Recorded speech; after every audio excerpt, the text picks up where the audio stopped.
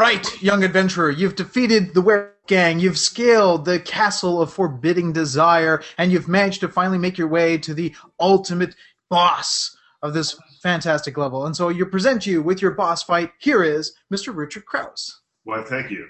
I am the Tower of Unrequited Desire. Now, what was that? I liked that, whatever that was. Thanks. Yeah, so if this was a video game, it would be called Hey All You Zombies. Welcome to our little weekly show. That was just a nod to the video gamers in the audience. There's always a boss fight at the end of the game. And usually it's kind of, the endings are tend to be disappointing. So, the best way to kind of knock the socks off of gamers is to have a really cool boss fight. I would love to see Richard Krause as a boss fight. The cool thing about boss fights is working out, the big monster starts slamming you around, your health bar is going down, is to work out what the weakness would be. Oh. I don't know what your weakness would be, Richard Krause. What part of your body would flash to kind of let people know that that's the area to go for? It lies under my hair, but it's such a helmet. It's protected at all times. My only weakness lies right around here somewhere. Would it be, and your superpower, would it be your socks?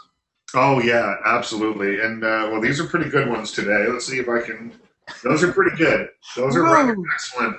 But, there are a certain group of people that every Friday, if you check my Facebook and or Twitter page, watch me on television in the morning on Canada AM, and then they're not like, hey, I'm totally going to go see, Lincoln because you recommended it, and wow, what a great thing you said. They're like, I didn't see what socks you're wearing today, or I love those socks, or what kind of socks are those, or those are the ugliest socks ever. There's a lot of sock commentary that happens every single week. I love it. So this week we skipped a week because our schedules got interconnected. We had a hard time sort of finding time to sit down and do this podcast. So it's nice to be back. And you wanted to kind of tell a little story about something that happened with the Golden Globes because you didn't get that last week. No, did you watch the Golden Globes at all? I did, and usually award shows are something I end up regretting that I sort of watched. I watched because we know everybody that's in the news industry, and so people end up talking about it. So I watch it to kind of be into it. But I have to admit that Tina Fey, the comedy that they did that night, that was really entertaining. Yeah, no, they did a good job. That got off. The best line of the night was early on in the evening when they were introducing Catherine Bigelow, and they were saying, well, I'll trust her take on torture because, of course, she was married to James Cameron for 3 years. But boom, it was awesome.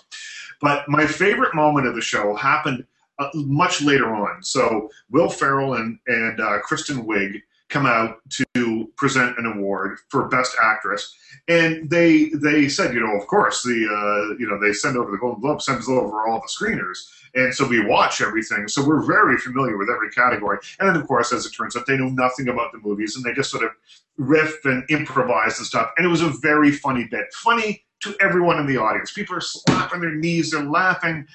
I'm laughing at home, and then they cut to Tommy Lee Jones, who's just staring like this, not a look of mirth anywhere to be found in this guy's aura.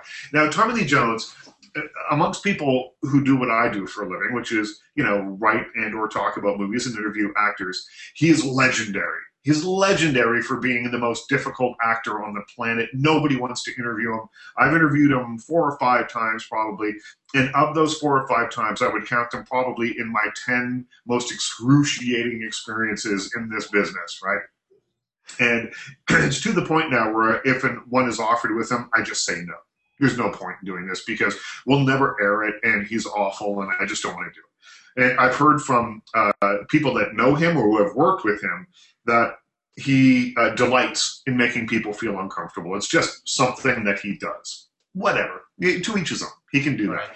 Anyway, so I see the face, though. I see the face, and I think, wow, that's hilarious. That's very funny. And Andrea, the PMC, is sitting with me, and she said, well, that guy, kind of low Tommy Lee Jones, looks very much like the Grumpy Cat. And as you know, I'm obsessed with the Grumpy Cat.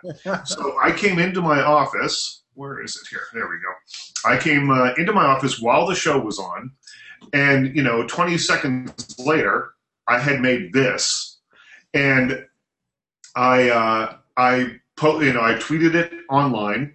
Here, let me just put that up so you can see. So I tweeted it online, and I just wrote, "Hey, I always thought Tommy Lee Jones reminded me of somebody, right?" And if you look, they look, the Grumpy Cat and Tommy Lee look very much alike in that. The way that their mouths are turned down in that particular picture. Mouths, it's all that stuff, right? And I just thought it was an amusing little thing to do. What I didn't realize is how many other people would find that amusing as well. And so I tweeted it, and by the next day, it had been retweeted 2,200 or 2,300 times. I got emails. I got letters about it. It ended up on the Huffington Post. It ended up on RyanSeacrest.com. TMZ ran it.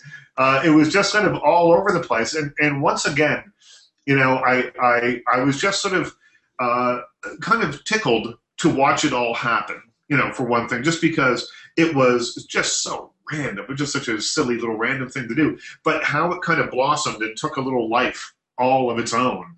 And, I was getting retweets from, countries that I've never even heard of. And I just found it so kind of astounding how something like that, you plant that tiny little insignificant, silly, little stupid seed, and to watch it sort of blossom and grow like that, and how quickly it travels from, one thing to the next, to one Twitter account, and, people start retweeting, and all of a sudden it gets retweeted and retweeted and retweeted. And it was really fun to watch it go. I enjoyed that more than I enjoyed most of the Golden Globes, just seeing how this thing kind of went viral.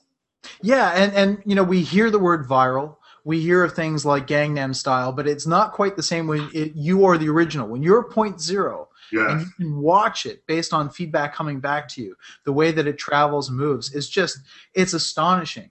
Well, it really was. And again, I've never I don't think I've ever had anything like that that's been retweeted that many times or put out there that many times. I've had, videos on my YouTube site that have gotten thousands and thousands of hits, that kind of thing. But until I discovered YouTube analytics, I had no idea where they were coming from, where the hits were coming from. Then I discovered, it was like, wow, that's cool. People in Spain are watching these. But it was really interesting to see the retweets coming in and to see exactly where they were coming in from. And that's the thing that sort of, reminded me of the just crazy power of this. Now, in this case, we were just spreading a silly little picture. But in terms of disseminating information, how powerful the tool Twitter can be. And I've seen that photo follow the full path of memes on the internet. In that, you get people who grab it and try to put their own spin on it and set it viral again. And so I've seen someone who's grabbed your image and then put block letters on top that said, "Finally, someone who understands me." Yeah. No, I saw that as well. Yeah. And it was random. I was at CTV the other night, and Ken Shaw, who was the anchor of the 6 o'clock news, came up to me and said, I understand that you made the Tommy Lee Grumpy Cat thing. And I said, yes, I did. He goes, that we played it on the news here. We didn't know it was you. We didn't give you any credit. I'm like, really? I just think it's so funny. So funny. And there's really no other story than that. Other than that's and then the other thing that I have done that I thought was kind of interesting in the gap since we've last spoken is I hosted an event with a guy called Emil Kapoor. Mm-hmm. Anil Kapoor. And my mind went blank just for a second. I've been living and breathing this guy for the last week because I was hosting a very long on-stage interview with him. And I did it at the Tiff Bell Lightbox, and we had clips from his movies, and we did this interview with him, and he was so engaging. And he's a Bollywood star? He's a Bollywood star who is the kind of star in Bollywood that Tom Cruise is, only about ×4. That's how big a star he is. And that's what one woman sort of described it to me, because after it was all over, this is a shot of us on stage. So we're chatting at this point. And he's very recognizable if you saw Slumdog Millionaire. He is Who Wants to Be a Millionaire? And he was in Mission Impossible, and he was on 24, but he's made like 100 Bollywood films, and he is a super duper star over there. But he was charming. He was erudite. He was great. The audience loved him, in the kind of way that I kind of didn't expect. I mean, I knew how popular he was. I didn't understand the level of worship that went along with that. And as I was saying afterwards, a woman said to me, well, it's like Tom Cruise, only times 4, you know. And so after it was all over, though, so we talked for a very long time. We did a long Q&A session after I finished my interview with him. And, you know, people were just genuinely thrilled to speak with him. And he was gracious with everyone. And then finally, of course, we're getting ready to leave the stage. And somebody says, hey, can I take a picture? And, I mean, I figure he's been down this road with that. He knows what's going to happen. Or not, I don't know. We had security, definitely, because we needed it. But my instinct was to get him off the stage and get him out of there, because there were a lot of people there. But no, he was gracious. He went down, and of course, you take one picture, then you got to take another, and then this happens. And you know, just as far as you can see, there's people wanting to, you know, put their arm around him, and here, let me put that back up. Put their arm around him and talk to him and you know, just get a little piece of him. And he was great. He took, I don't know, he was certainly the most photographed man in Toronto that night, that's for sure. Taking hundreds of photographs with people, having a word to say with everyone. And it was a really kind of lovely moment. And I've done a lot of these. And I'm not sure that I have done a lot of them with people who are as big a stars as he is. And I've done a lot of them with very big stars like Brad Pitt, Madonna, and people like that. I'm not sure that I have seen someone who as big a star as he is that would do that would wade down into that crowd, put his arms out like this, and just have one person after another go under his arm and take pictures. It was really quite astounding. He was really lovely and had really interesting things to say, not only about his films, but about you know, he even talked about the gang rapes in Delhi that have been happening lately. Wow, okay. He talked about it. It was a really wide-ranging conversation, and it was really fascinating, and he was really interesting. And it was one of those nights that I was really glad to be the person on stage sitting opposite this guy to be able to sort of prod the conversation along in any way that I could. It was really fun. So that's what I've been doing since we talked last. Well, it sounds like a blast. And, you know, and those moments are, it's hard to describe just the vibe that you're getting from all the people in the room. It's not just the fact that you have a large gathering of people, but there's something that people are giving off, that goodwill, that buoyancy. Well, that's the thing. The goodwill and buoyancy in that room was like, it was Monday night, Monday, January 21st, which is apparently scientifically been proven to be the most depressing day of the year. There are, you know, it's 4 weeks past Christmas. There's nothing else coming until mid-February. It is usually cold and crappy and gray, and apparently, you know, January 21st at like 3:30 in the afternoon is the most depressing time of the year, literally. And to walk into that room, and there was certainly a buoyant, excited feeling in that room that was really fun to be a part of. Oh, very, very cool. This past weekend, I missed, well, when I say I missed, it's a sort of something I wish that I could go to, but I never get to go to. Right. Let's see if I pull up here.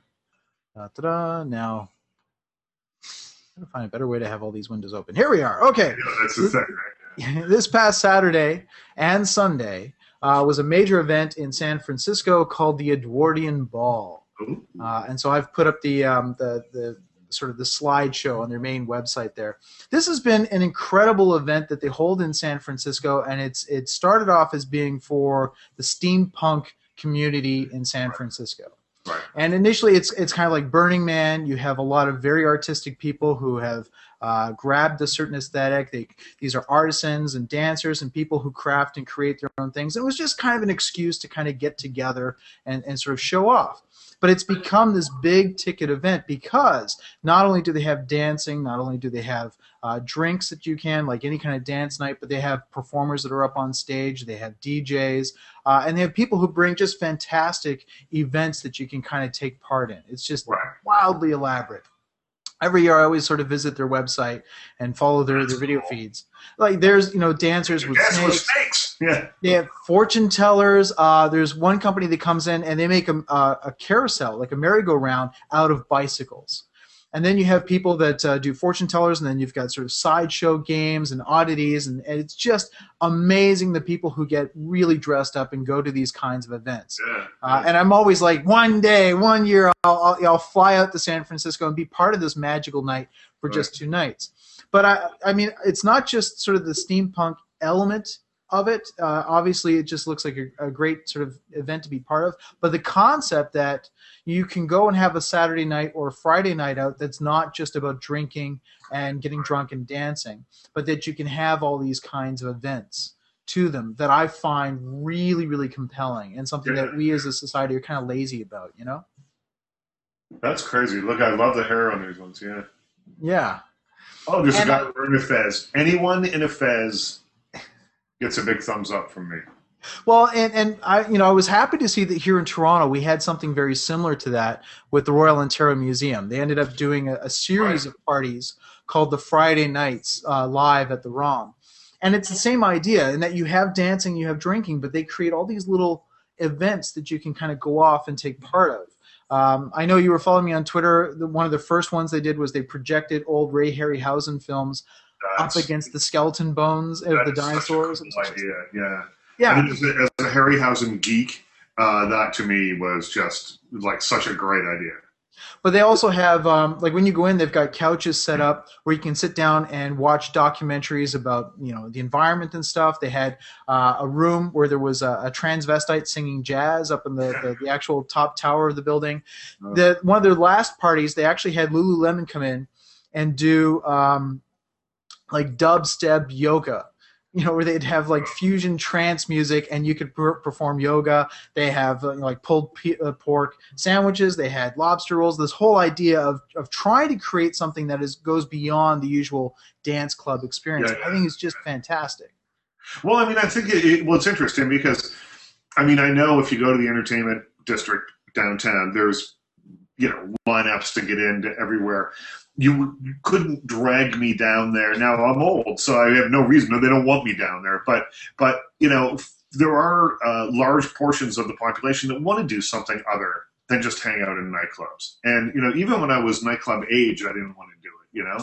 No. So it's interesting. It's interesting that they're using their imagination a little bit and putting it out there. I like it. Yeah, I find it's sort of the motivation is different. I find with the nightclubs that we have sort of in Toronto, and it's probably true of cities around the world, that the dynamic is more set up towards status. You have all these people lined up waiting to get in. When you finally get in and then you get to the VIP lounge, you can sort of feel like I'm, privileged, better than everybody else.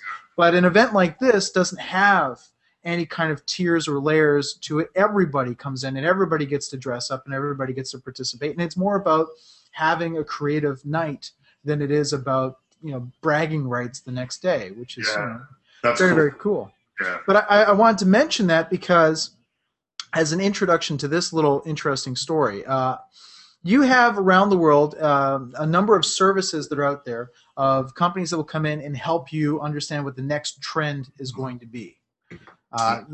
Top companies like Xbox, and when they created the Xbox, they had a company sit down and go, green and black is going to be the 2 colors.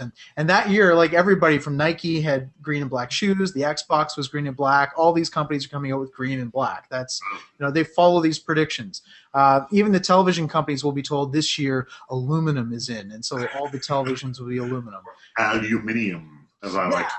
Or white, because of the iPhone came out, and then everything ended up being kitchen white. And there's all these kinds of things that are happening. Well, IBM has a very similar service in which they take a look at all the buzz and the chatter on there, and they make predictions. And just recently, they made a very strange prediction, which was that steampunk, which is that style we just saw in the Edwardian Ball, is going to, within the next year, by the end of this year, become mainstream. And mainstream in the retail sense. Right.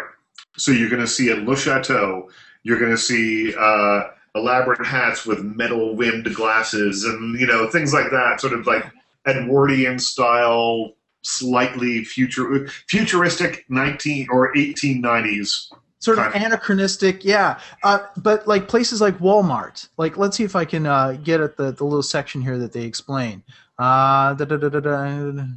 The amount of steampunk chatter has increased 11-fold, they say. Since 2010, more than 24 U.S. department stores and specialty retailers have become steampunk savvy. During the next 2 years, IBM predicts that steampunk will shift from low production, high cost craft manufacturing to mass production. Now, I kind of hope that this doesn't come true because if it does, it spells the end of steampunk as an underground cool movement. You know, once Aunt Hilda in Saskatchewan, you know, is buying it for her Christmas outfit to go to the office party, it's over. Yeah, once the pet stores start having little steampunk outfits for chihuahuas, Yeah, once you know, that's when it ends right there. and I completely agree. I mean, it's odd because amongst the steampunk community, they were a little surprised by this. They Yeah. kind of felt that it had already happened because you had people like Justin Bieber had his steampunk music video. Sort of everyone's kind of dipped their toes into it. But this is different. This isn't about the Paris fashion runway sort of adopting steampunk. What they're saying is you're going to get to mass production where it's like Teenage Mutant Ninja Turtles, where it's just going to be pounded out by these big brands that are going to, Yeah. turn it into another. And it happens to all sort of the underground trends. Eventually, they become so homogenous and watered down, they kind of lose their meaning. One of my favorite sort of takes on that is with punk rock. Right. That in the 1970s, punk rock actually meant something when it came. It was about knocking out the feet of all the millionaire rock and roll and metal bands that had their own airlines that were taking them around the world, and sort of bringing it back to the basics. And then over the years, punk became so homogenized; it was no longer scary. People were no longer worried about it, that you end up with bands like Blink 182, where they're just singing about their girlfriends. And have their own private jet, which is completely the least punky thing ever. Yeah. And so it would seem that what IBM is saying is that's about to happen to the steampunk movement. I hope they're wrong. Yeah. I would love to see sort of the Edwardian ball just kind of keep its own little isolated thing and be always there. And, I don't know. We'll see. Yeah, it just so often happens that once, something hits Main Street, it's over. I have a friend of mine, a while ago say to me, well, I know exactly what's going on in music because, I read the New York Times every week and I read their music reviews and then I go out and buy all this new music. And, on one level, yeah, absolutely. You go out and you buy new music that you've read about in the newspaper and stuff. But I would suggest that by the time it hits the pages of the New York Times, it's over. Like in terms of it being a significant movement in music or whatever, it's done.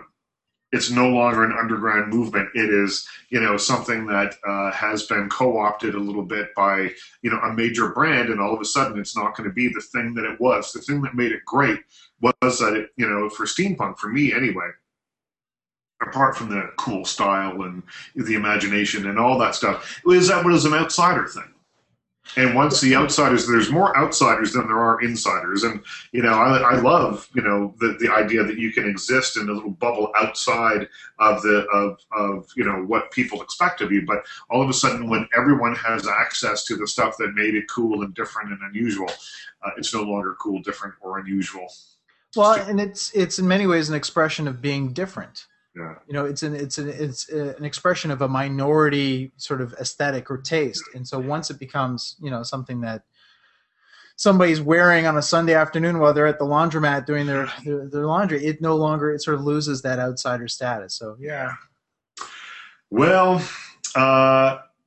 criticism, film criticism, is something, and well, just criticism of any kind really, is something that.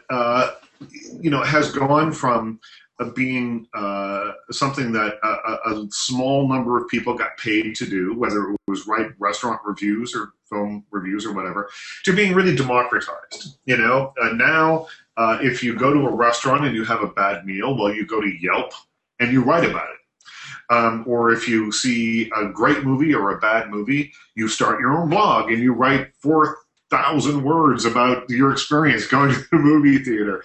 But, everyone has a voice now. Everybody has a voice, not just those of us who get paid to have a voice. But what comes along with that, I think much like what we were just talking about, the sort of democratization of style or a trend of any kind, is that intrinsically it loses a little bit of its integrity. And so what's happened now, I think, with things like Yelp and stuff, if you can think of a funny line that's negative, well, you're going to like, well, I'm going to write that because it's funnier than saying I had a great experience. And I think Yelp, even though you shouldn't really take those reviews terribly seriously, I don't think. But it can really harm small business owners, many of whom are restaurant owners and that kind of thing. And I'm not a big fan of it. And not just because I'm a paid critic. I think that there is a place for non-paid criticism, but I think that you have to be careful how you use that criticism. I subscribe to a code of ethics, and I'm very, very particular about that code of ethics that I use when I sit down to review something.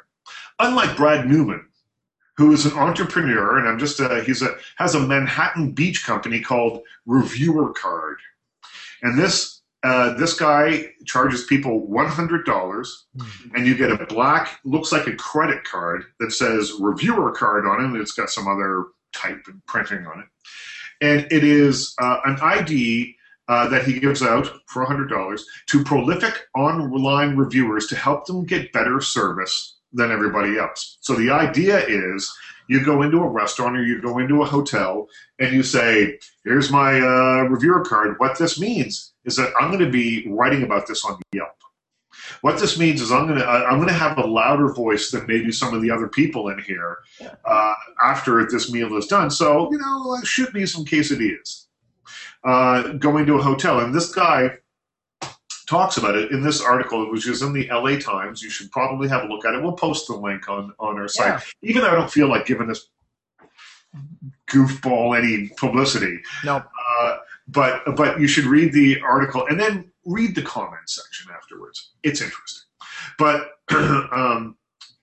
what he says he does is literally he says, well, I'm going to write about this. So, I want a better rate on my hotel room, or otherwise I'm going to give you a bad review. Give me a great rate and I'll give you 5 stars. Give me a free appetizer and you're going to get a great review. And you know that I'll do it because I've got my reviewer card. And it's extortion. I think it's completely unethical, and what it says to me is it is a betrayal of the trust of people who read those reviews, because of course the reviews aren't going to say, well, I used my reviewer card and got a bunch of free food, so I'm giving this place a big thumbs up. It's just going to, the reviews are very likely. I mean, I don't know. He hasn't sold very many. He sold like 100 of them. And so I don't know whether or not, this will actually have any long-lasting effects. But I don't think we're going to see people bragging about having one of these cards in the reviews. Because really, if a Yelp review is almost meaningless already, by the time you say, I've got a reviewer card, it becomes completely, absolutely, irretrievably useless as information about the place that you've just dined at. And I just think it's a horrible, horrible trend. I mean, we've all heard stories about, Sony had trouble a few years ago that they made up a reviewer and gave their own movies rave quotes. This is the best blockbuster movie of the summer, blah, blah, blah. It turns out that blah, blah, blah never existed, and he was quoted on a lot of different ads. And they apologized. They were contrite. Somebody, or maybe a whole department in marketing was fired. I don't know how it all, but steps were taken against that because people take this very seriously. It's a betrayal of trust to extort a good or bad review from someone. And I just think that this shows how in some ways, and interested in your opinion on this, how amazing the net is in so many ways, but how in this case and in many others, it has led to an erosion of ethics and just sort of, I think, frankly, I would go so far as to say decent human behavior. Yeah. Well, what we're seeing is sort of 2 different approaches. One is that anything that kind of serves the purpose of being a review, and it could be a small little thing on Yelp or just up or down, or even writing detailed reviews like yourself. My feeling is that there should be an educational component to it. That the reason that I would read a review of a real restaurant critic is that they're going to teach me things like when you go to a Chinese restaurant and you're looking for chicken, that it's about the crispiness of the skin. Right, yeah. You need to look for. That kind of information that empowers me the next time that I go around, that I can make decisions and understand what the process is of what it is I'm consuming, so I make better choices. But then there's the other approach that we've seen that has been leveraging the power of the internet, which is to kind of look at the world in that base, primitive lizard brain style where you're looking for a quick advantage. Right. The way that animals in the wild try to, not use as much energy to get the food that they need, and find a quick advantage over everybody else. And there's a lot of that's been going on with all these different systems that apply towards not just review, but towards status. And we've seen a lot of people who have set up systems similar to what you've mentioned, a black card, a black extortion card. I mean, you couldn't choose a better color for it. Yeah. There are guys out there who have taken advantage of the fact that you have this entire culture of people who are building stuff at home and trying to get their book or their music CD or their little craft. And so people will come along and say, hey, if you slip me some cash, I'll write a 5-star review on Amazon for you, or that kind of thing. We've seen that. And then the other thing that bothers me is services that you can pay to inflate your rating that's out there. Right. So, for example, there are services you can spend money on that will artificially inflate the number of followers that you have on Twitter.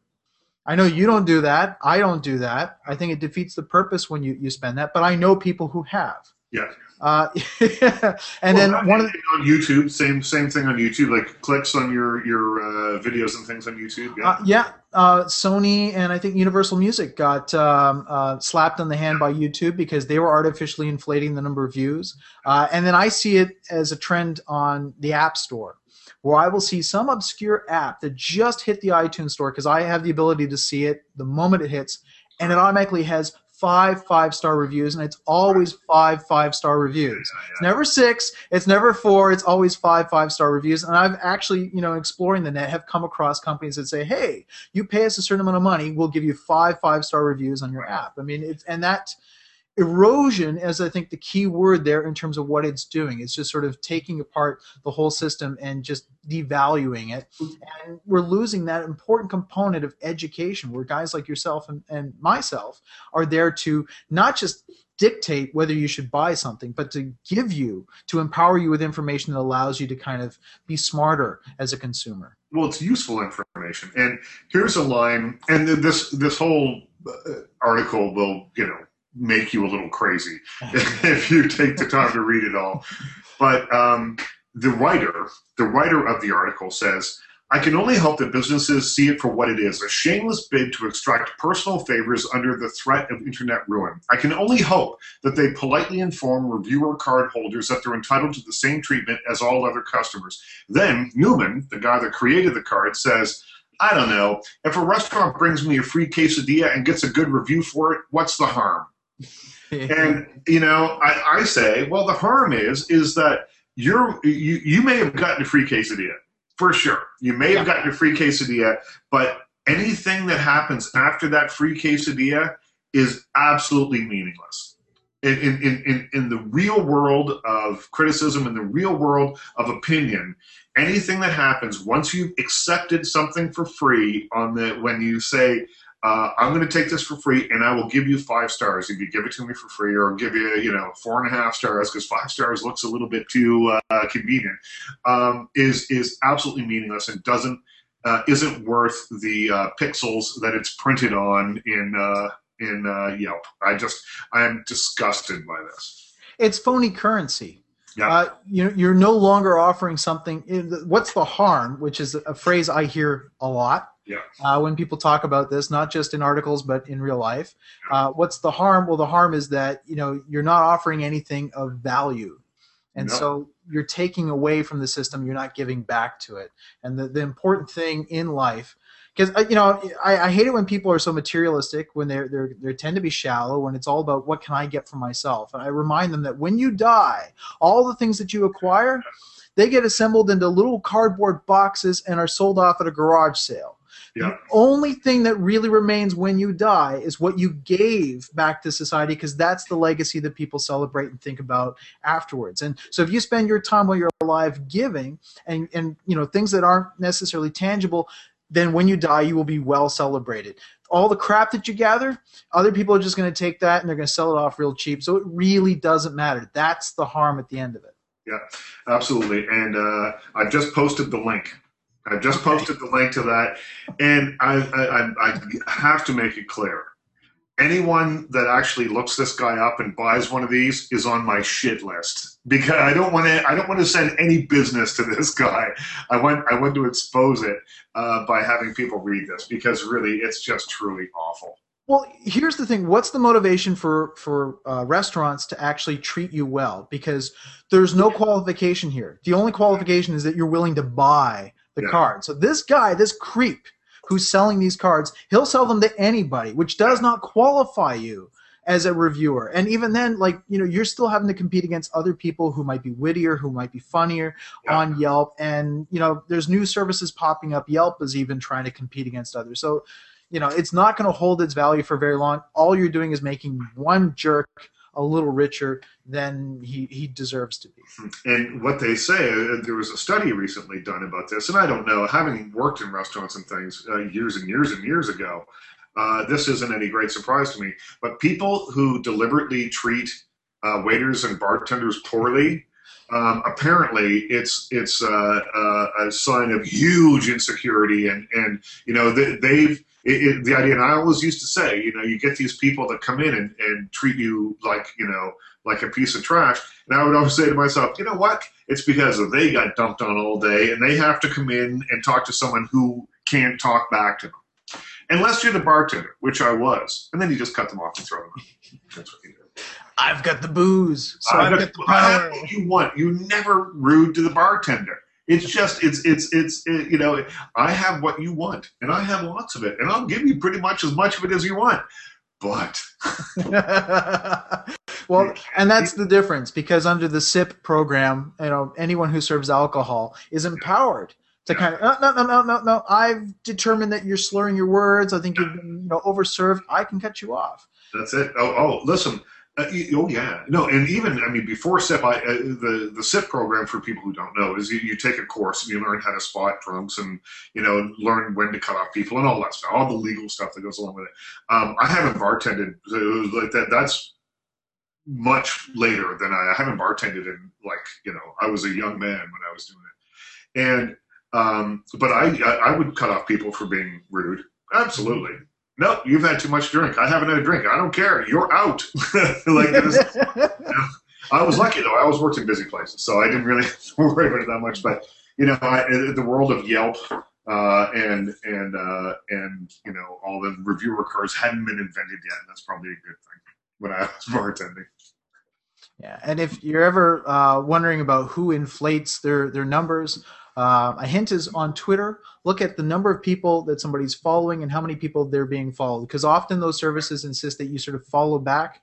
So you may see somebody who's got 10,000 followers, but they're following 10,000 people. Right. You want to look at people like Roger Ebert, who might. Roger's a great example. He follows like 2 people, and he's got 15,000 followers. Yeah. I don't really follow all that many. I've got thousands of followers, and I follow about 500 people. And some people I follow just because they make me laugh. There's a guy called The Sulk, and he's one of the writers on Family Guy and all lots of it. But The Sulk is funny. He's very funny. So I don't really even know who he is other than that. I don't even know what his real name is, but The Sulk. So he's good. So I follow people like that. But often it's just sort of at my whim. If I see a retweet from somebody and it's a tweet that makes me laugh, I'll follow them. Yeah. And so far there's about 500 of those. Well, and that's the value of Twitter. Unlike Facebook, where you have to follow, be friends back with everybody that comes to your account, Twitter allows you to be selective and you can craft a really valuable stream. That's what makes Twitter. There are too many people who look at Twitter as just being a marketing platform where it's like, I need to have as many numbers as possible.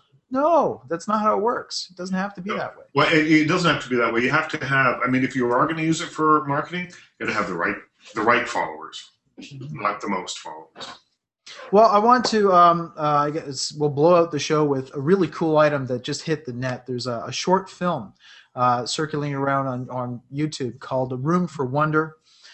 We've talked in the past about Guillermo del Toro's fantastic Bleak House, and you've got him to talk about it in your interview where he describes how being a man who starts to get paid really well, his movies have done well, that he has used his money towards cultivating an unusual taste in oddities and cool sort of, items that he has, to the point where he had to buy an entire house just to do it. Yeah. And now we're finding out, I've kind of known about this, but again, it's one of these things, these houses, they tend to be private, and now there's this trend where people are starting to allow little tours of it. But there's a video game designer, and I guess now we're talking about somebody that you don't know. His name is Richard Garriott, and in terms of the video game world, he's an old generation game designer. So we're going back to the age of Pac-Man, back to the age of computer systems sitting on tables. Oh my God, he must be 200 years old. Yeah, in the world of technology, yes. Yeah, right. He invented a PC game called Ultima, which was kind of Dungeons and Dragons, and it was tremendously successful, especially over in Europe. I wasn't sure just how successful it was for him, but he is a multi-millionaire today, even though it's hard to say that he's had a hit in the last 10 years. It made a lot of money for him.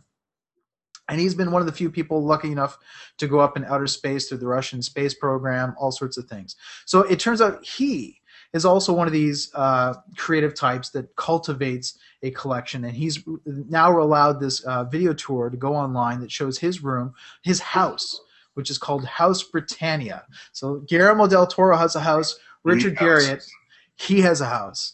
And it's an amazing video. We'll post it online. But he has different sections that are devoted. So he has one section that's all scientific. He's got a Tesla coil. He has his spacesuit that he wore in outer space. He's got. He actually managed to get one of the original Sputnik cases that was used.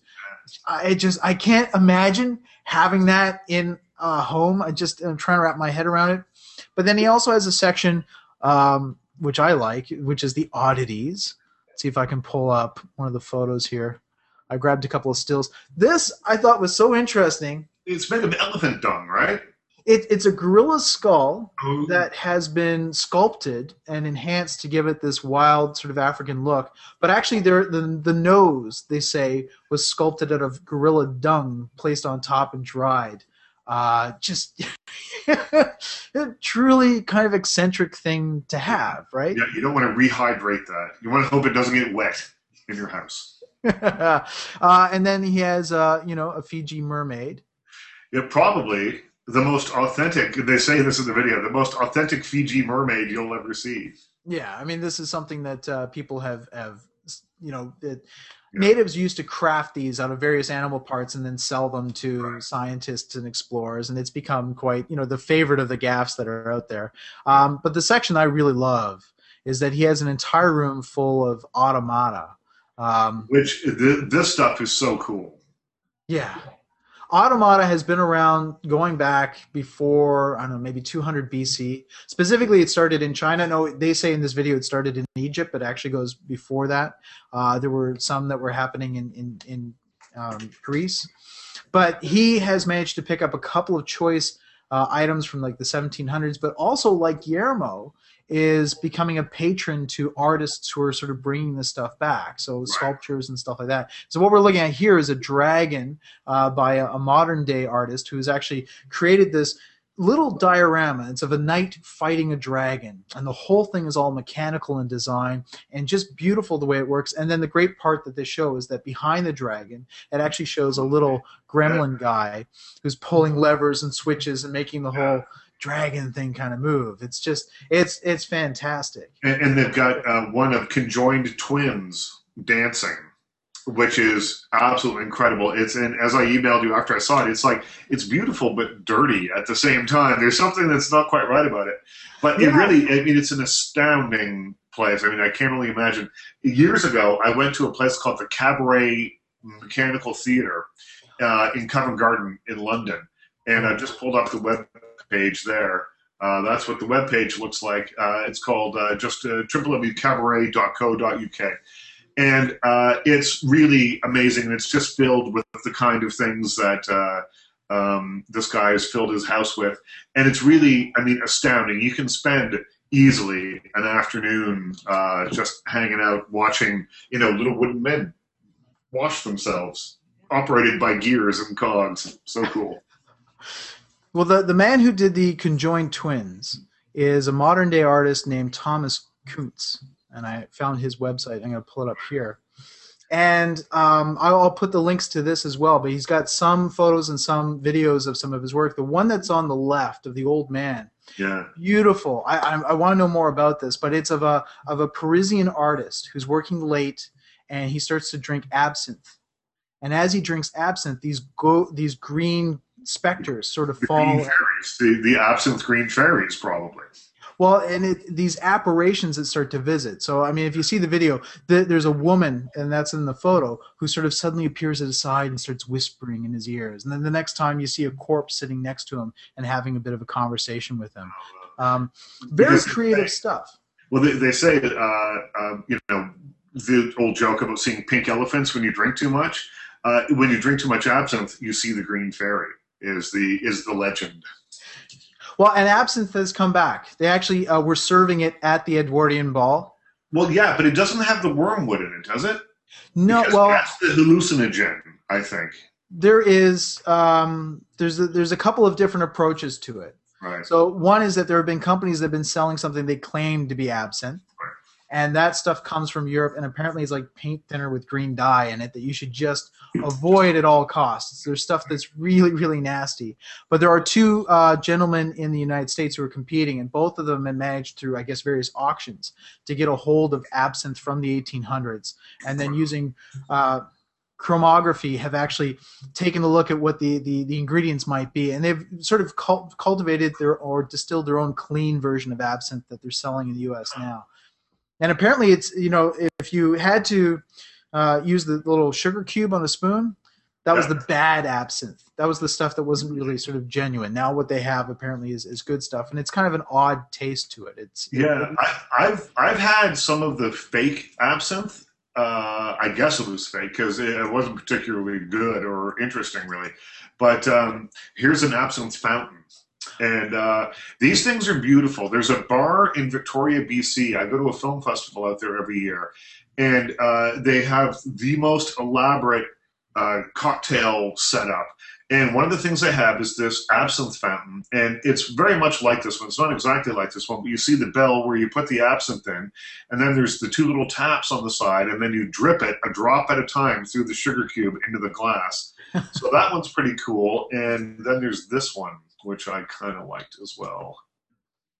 That's pretty beautiful right there. Oh, beautiful. Another absinthe fountain. So, but again, absinthe, the thing that made Toulouse-Lautrec crazy, and Van Gogh cut his ear off. So, drink at your own risk. Drink at your own peril. Drink at your own peril. Yeah, and ultimately your own imagination is probably the most powerful drug that's out there. Yeah. Stay up late and just kind of, visit yourself. That's right. Yeah. Get yourself deep in the dark. Well, thank you very much. That's the end of this week's Hail You Zombies. That was fun. That's it. A little zombie talk for the people. Do you have anything else you want to add, or? No, I don't think so. I'm just looking around to see. No, I think I'm clear for this one. Nothing for what's on Richard's desk. Well, what's on Richard's desk? Well, this has moved over from a shelf onto the main part of the desk. It's a bear that has watched me write everything I've written for the last 15 years or so, and he usually sits high above things.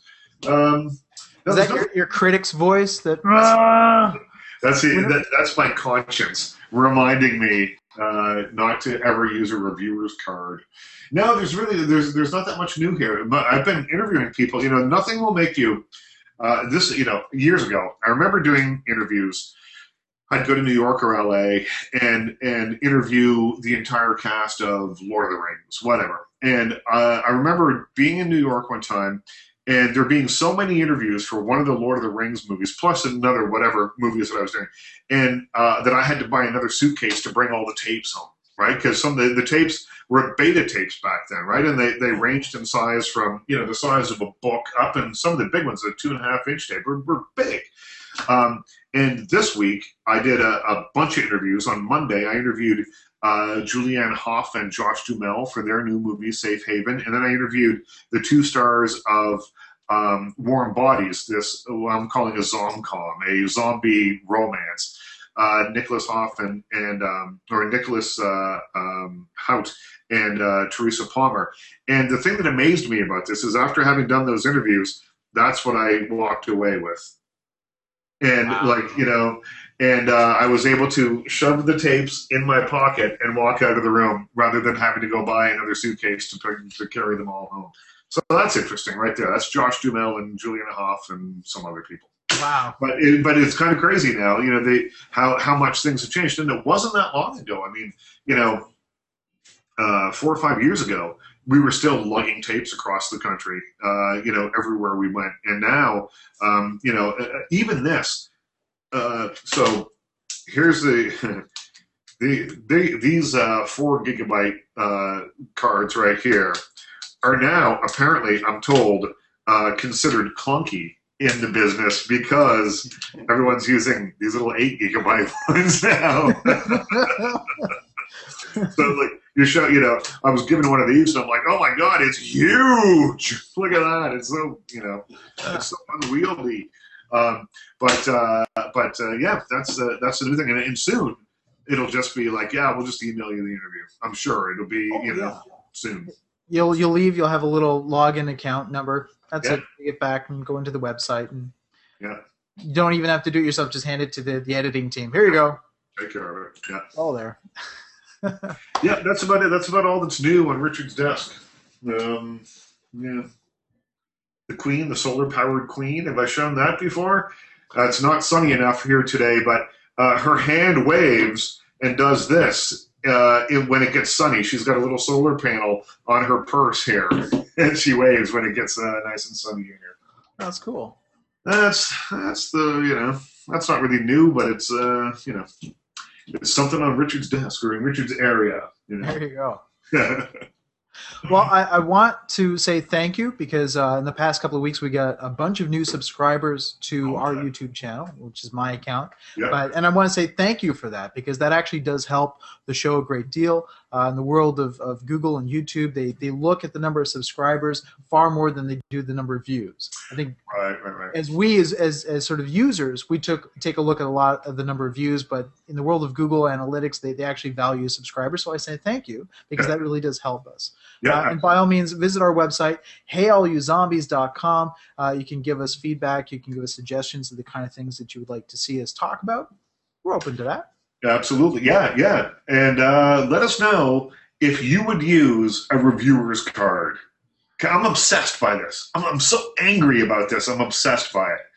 So I want to know. Let me know. Sounds good. All All right. right, then. We'll see you next week.